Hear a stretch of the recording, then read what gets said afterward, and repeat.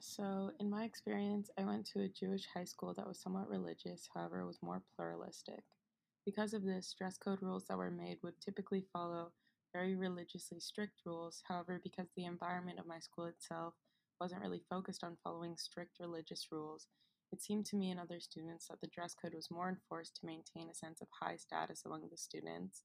and that it was used to make sure that students dressed in a way that assumed for the school the sense of high status in class that comes along with being a private school. The dress code rules at my school that were most enforced were no ripped jeans or pants, no sweatpants, no leggings, no tank tops. These rules were explained to us to be that we were not allowed to wear revealing clothing, as this went against Jewish religious values. In reality, however, many students were able to sort of get away with wearing certain clothes that were against the dress code as long as they wore them in a way that was quote unquote presentable.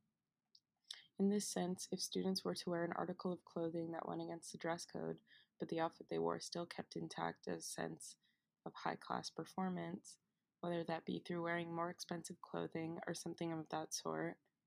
they seemed to be able to get away with it. What no one ever got away with, however, was sweatpants or ripped jeans. It became clear when someone wore these the true motive behind the dress code was that the rules were put in place to ensure students presented themselves in a put together manner so that the overall image of my private school was kept intact as high status and upper class.